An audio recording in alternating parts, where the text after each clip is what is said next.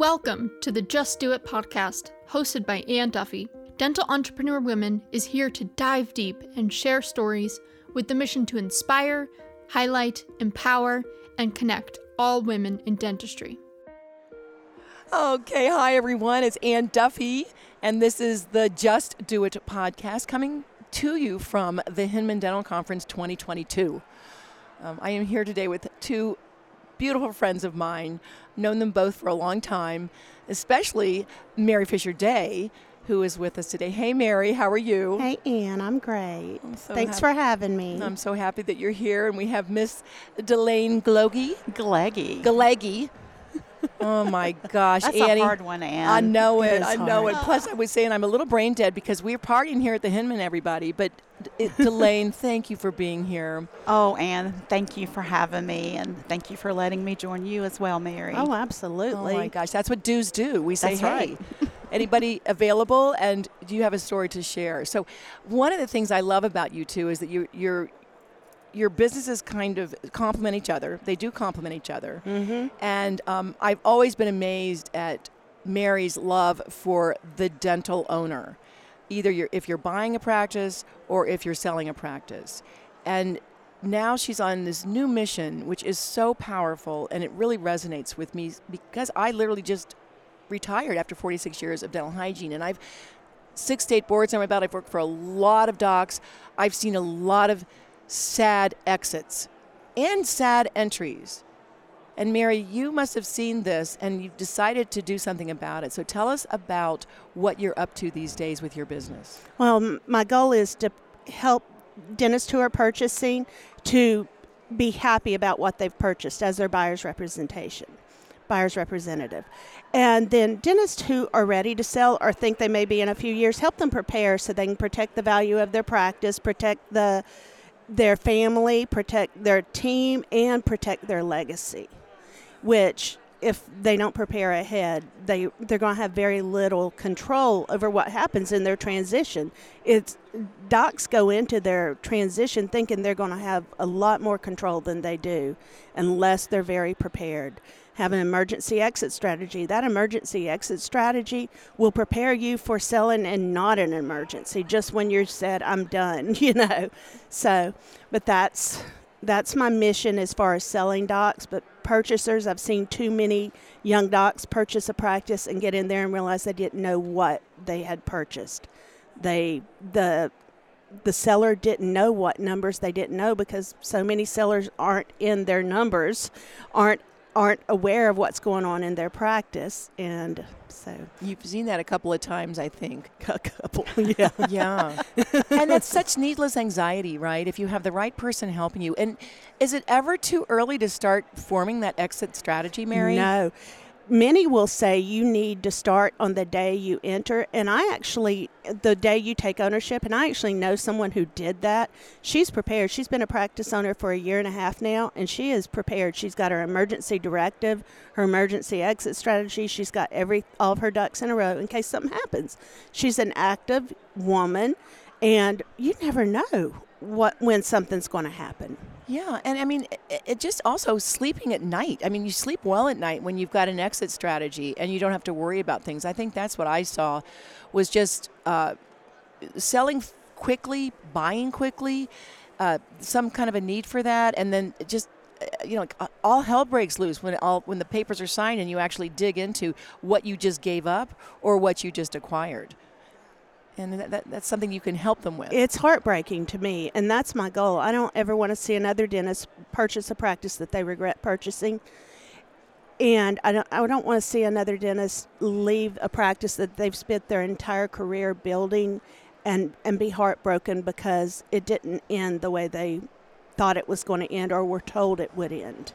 Yeah, and a lifelong career after dental school and after all those years of practicing and being a community member, building your team, your patient base. I mean, it's worth so much, not just even financially, but from the heart and the soul that you put into your practice.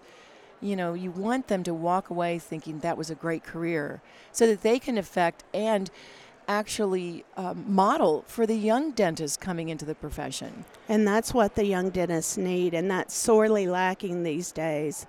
And I've got my own thoughts on that as far as the generational gap and how things are changing so fast right now. Older dentists aren't up with things as much, technology-wise. Yeah, well, it's so fast. It's fast and furious. It's so fast, and Delane's got a lot to add to that as far as protecting your backside as a practice owner for both a new practice owner and someone who's preparing to sell. These are what she's about to tell you is going to blow your mind. If you've never heard this, saddle up. Saddle up, baby. Saddle up. Thank you, Delane, Mary. that's a beautiful segue into introducing our amazing coding specialist, guru, created so many programs for this and is on top of everything. And you're speaking everywhere. I've noticed she's like getting speaking gigs at this Hinman like nonstop here because of your knowledge and your experience. So tell us, Delane, how did you get here and how did you get the experience and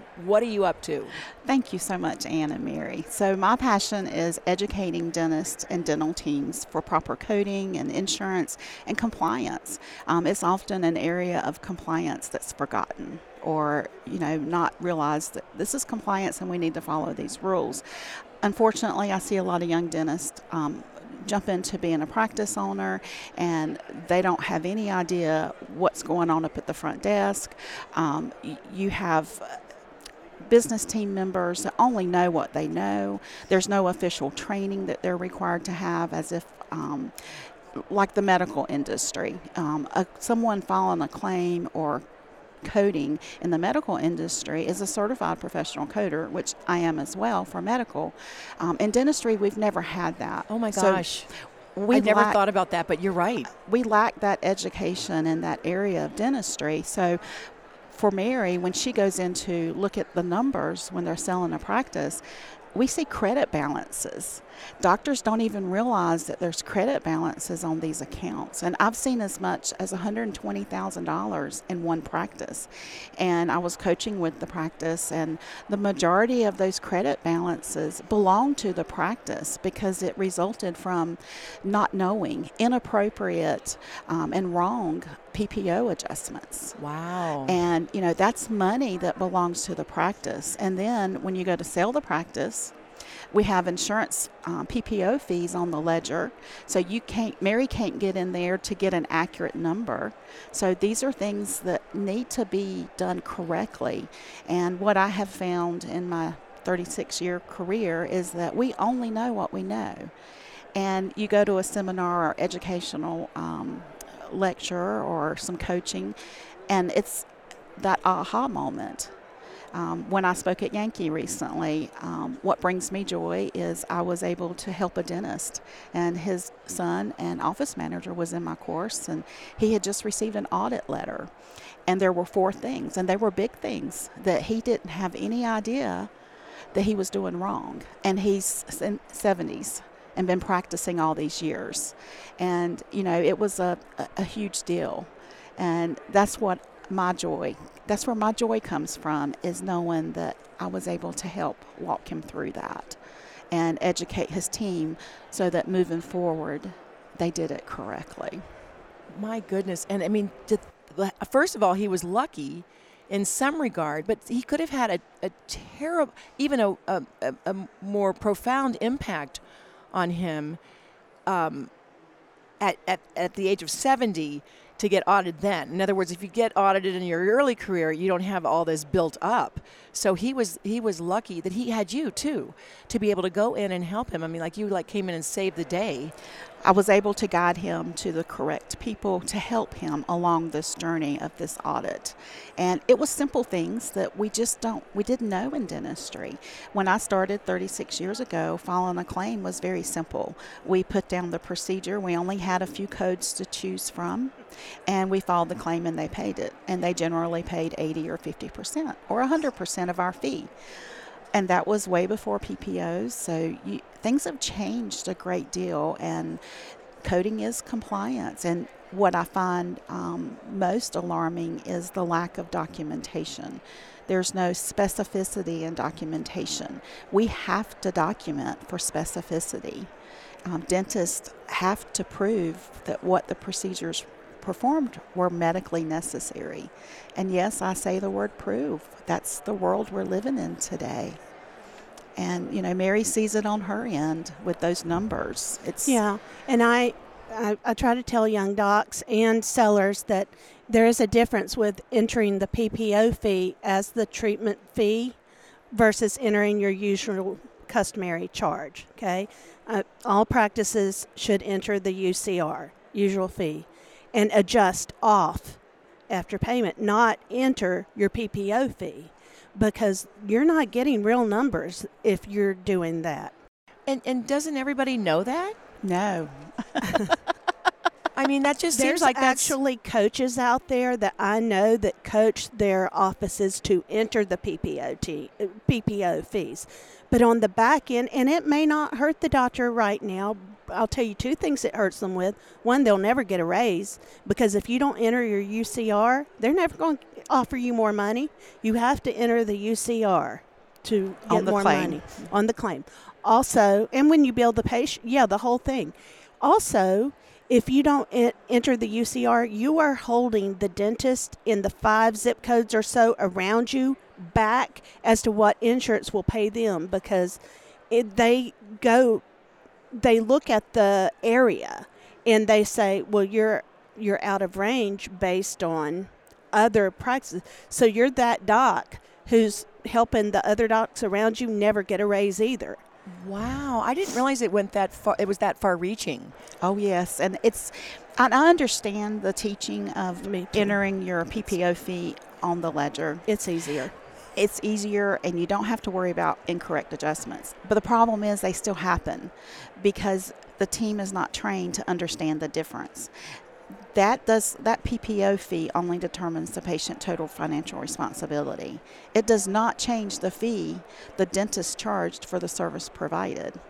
So then you may have more than one plan involved, and then you get these incorrect adjustments that are made because you entered that PPO fee on the ledger. Okay. And if there's a secondary insurance involved, not entering the entering the UCR just cuts off your nose to spite your face too. There's so many reasons to do it and do it right. But I wanted to mention real quick, if I could, how that affects a buyer. So they're being told that the collections are 98%. They're 98% of what? 98% of the PPO fees. They're assuming it's 98% of the UCR. Right. It's not. That's when I have to when I get involved as a buyer's rep, I ask for all the PPO. I want a breakdown of what PPOs they have, what they're participating in, and if they have a fee schedule, I get that too. If not, I can at least figure out if they're involved in 10 PPOs and they say their collections is 98% of their UCR, there's no way. So I know. So we go in and we figure out what their true collections are. I just did this last week for as a buyer's rep for a doctor. The practice is 40% collections. It's an older doc who's never really upped their fee schedule. They're collecting, and they're doing so many things wrong. So their team's just been there a long time, and everybody's complacent. And they only know what somebody before them told them or what has worked for them. But that doesn't always mean it was the correct way, and it affects so much. Well, and I worry about my buyer in that situation because he's coming into a team who's become complacent. They don't know what they don't know. They're not going to want to, what do you mean? We've been doing it this way for years. And him as the new owner coming in there after they've been with the stock for so long. So I'm helping him along the way. I'm going to help him with verbiage and things to try to save that part of the goodwill too. Yeah, because, when you're buying a practice, you're buying the culture, you're buying the patients love the practice, so they wouldn't be coming, and so you just can't come in and wipe out the whole team, and then it's really not worth. You might as well start from scratch. Exactly. I mean, you're getting a patient base and some equipment otherwise, but that team goes far to goodwill. I've always said that. Yes. The team is, so don't change anything. Don't lower their lower their benefits and everything. You need to calculate if you're purchasing a practice, keeping that team's benefits for the minimum of 6 months, and y'all can work through it and see. I mean, you may be doing so well, they may deserve more, you know? And maybe they've been yearning for some training and yearning from some new information, because, I mean, a complacent team is usually following the complacent leader. Absolutely. And we were talking about that actually, Delane and I drove down here, and we were talking about that, about how a part of being a dental practice owner, you have to invest in your team. It's an investment. It's not something you're giving them. It's an investment in your practice for your team to know what they're doing. We both teach that, it's not an expense to send them for education. It is an investment in the future of your practice, and they must invest in their team. Absolutely, especially on this side of the equation of a dental practice. So often you're going and you're doing the clinical practice or the clinical education. But this is so important to run the business. And again, they don't have any business in dental school. They don't have the time. They only do the clinical. So when they come out of dental school, they're still really focused on their clinical skills, getting those up. But this ground level needs to be in place for them to grow and prosper for their future and the future of all dental practices, because, they start falling like dominoes, because the compliance issues are not going away. No. Compliance is just going to be more important as the world grows into what we know is happening even right now. Right? There's so many moving parts to owning a dental practice, and so much compliance, and a lot of it could be solved by investing in the education of your team members. Absolutely. And don't forget that admin team has your practice in the palm of their hands. And we talk that your person answering the phone can make or break your practice, and they need and yearn for that training and that education to be better, to know what's right and what's wrong, and do the best that they can. So the doctors need to invest in them and give them the tools and education for their toolbox. And what I've heard from that is docs say, well, I don't want to do that and then have them leave me and take the knowledge somewhere else. Well, if that's your mindset, they probably will. If you think they're going to leave you, there's a reason you're worried about that. And that's just scarcity mentality. Build and that bond with your team. There's ways to do it that, there are people who teach you how to do that. But we're saying educate them, invest in them. On this side of the practice is so very important. And you know what I love is that if I wouldn't have known Delane as well as I do right now if it weren't for DEW, because, the DEWs were bringing all these different career paths together. And it makes me appreciate what you both are teaching. I'm in the clinical hygiene all my life, and I've never actually worked for, I've been in private practice, but very few of the docs I've worked for have ever poured any education into me. I always had to seek it out. And so what you're saying, if you're listening, make sure that you reach out to Delane and to Mary to help you get your game plan together. And to make your team stronger, therefore the patient experience better. The legacy will be there when you're ready to leave, and then you'll feel good about giving your practice, your baby, to someone else, because, most of us in dentistry, we would do it if we weren't getting paid. Yeah. But if you're not getting paid, you're not in business, and dentistry is a business, but it's a business that leads with the heart and with the caring of people. Just like you.